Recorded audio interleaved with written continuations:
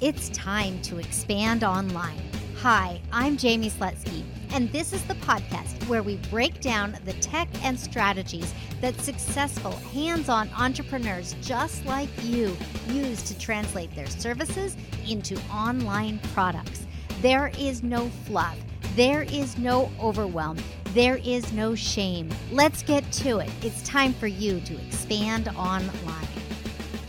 Welcome to the Expand Online podcast. I'm your host, Jamie Slutsky, and this is episode number 167.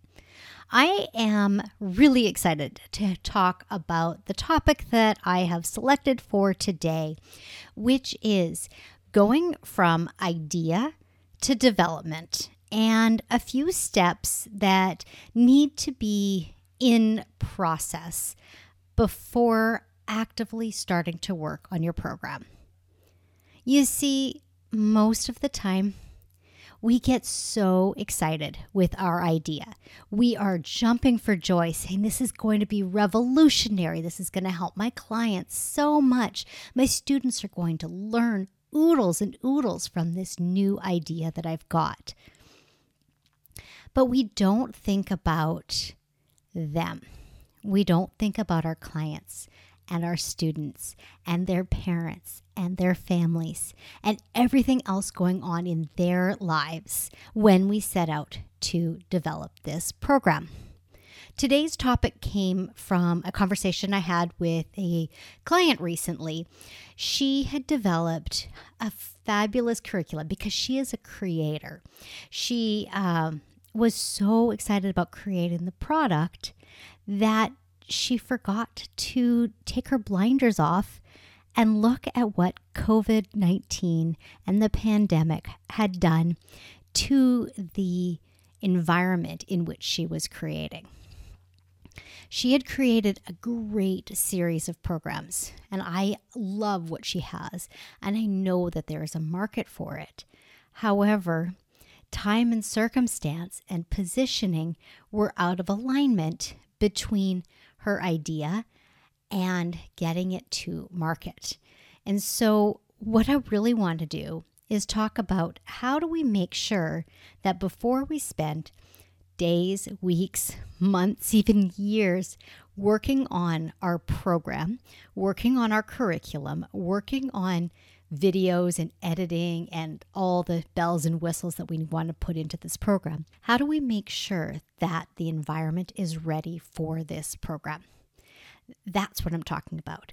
When we are at the ideation stage and we have the idea, how do we validate it and get enough behind it to know that the development makes sense? Quite simply, it's a matter of getting to know your market. And I'm not talking about your ideal client avatar or the fictitious person. I mean, boots on the ground, have conversations. Positioning and understanding where people are at is crucial. So if you are creating a piano program for 12 to 14-year-olds, then make sure that you talk to not just 12 to 14-year-olds, but you talk to their parents and you get a really good idea how much time they are going to be able to put into this program and how much they will want to get out of it. Your program has to fit into their lives. It's not enough for it to just be a good program and for them to sign up. They have to keep wanting it. They have to keep needing this program in their lives. So we want to have lots of conversations. We want to survey our audience. We want to grow our audience. I know I talk a lot on the podcast about the first round of whatever program you're creating to deliver that to a warm audience, to deliver that to your current or past clients, and one step, maybe two beyond that. Word of mouth does so much when we are in the initial stages of creating our programs. But sometimes we do actually want to tap into a market that we aren't as familiar with. And it's even more important to make sure that we are truly creating something that there is a market for. So market research. get to know the people who are going to buy. All this to say that when we have this idea and we want to go and jump feet first in and get dirty and start creating, pause. Pause and create your success matrix. We talked about that not that long ago. If you want to go back in the podcast feed and look for that, I will also be sure to have that linked up in the show notes. But determining your success criteria and looking at your success matrix is a great way of making sure that you are creating your program for someone and making sure that it has validity and that there is a success potential at the end of it. So let's go back to that client that I was talking about. She is so full of ideas, and it's so exciting to watch her face as she starts describing things. But she hasn't had enough conversations with her market. She hasn't had enough conversations with the people who are truly going to say yes to this program. So I gave her a little bit of a hard time, and I'm sharing it with you here because I want to help you just as I helped her. It's not a matter of going from idea into development. It's a matter of going from idea into validation.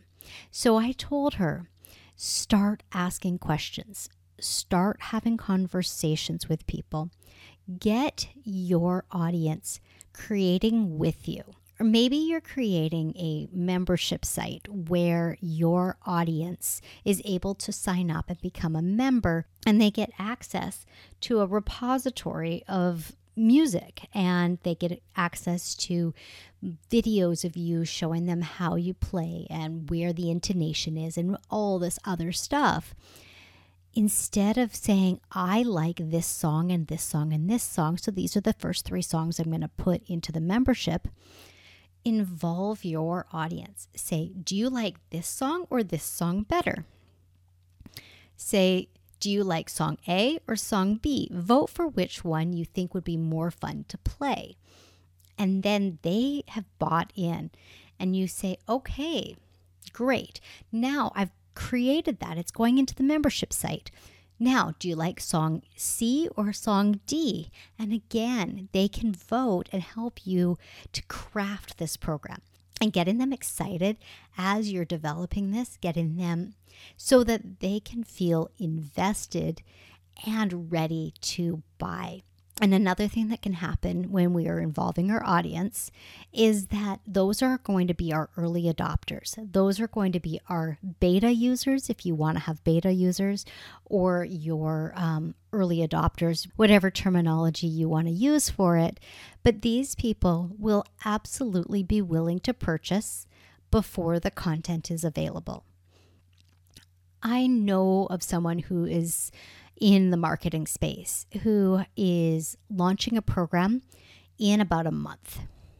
And for all of his current and past students of a program that is no longer available for sale, he has offered them the opportunity to join before the doors open in May. And what he's doing is he's getting early adopters. He's getting people who already know his work to say yes, so that when the doors open, it's not empty on the inside. There are already people who are excited about the journey, excited about the program. And you can do the exact same thing by pausing between your idea and the start of development, by really bringing your audience in or building an audience for this product. You don't have to sell this product to the same people that have been buying your one-on-one lessons. You absolutely can, but it doesn't have to be a one-to-one. Maybe you've got a micro niche that you really want to explore, and you want to open it up so that it's available to anybody around the world rather than people who are in your local community. You are going to be starting from a position that you've never been in before. Yes, you have some street cred because you've got a successful business, but this is brand new.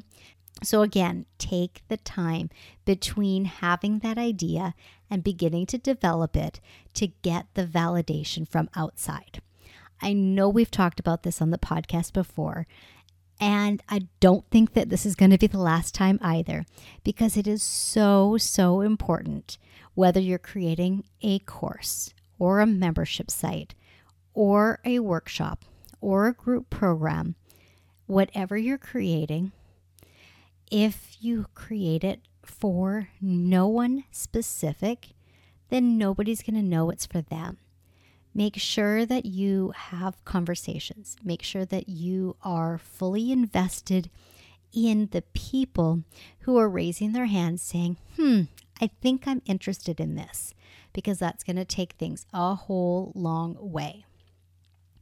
For me, that's been the secret. That has been the secret to my client's success, and that's been the secret to my success, is having these conversations. I get better every single time I get on a call with you. I get more clarity about what you need from this podcast, from the live streams that I do every single week in the Expand Online community on Facebook, and inside my newsletter email list.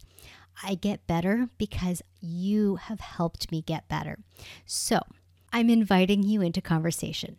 I have so many ideas, but I am not developing them until I am sure that they are the right thing for you. And I would love to be in conversation with you. So go to callwithjamie.com. That is always the best place to book a quick call with me. I love having those conversations. And let's be in conversation.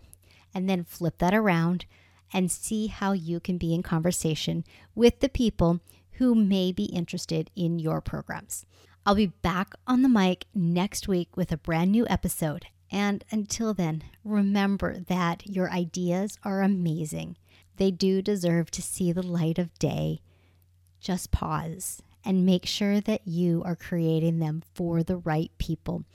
Don't rush into the development. Take the time you need in order to make sure that your program is going to find its audience.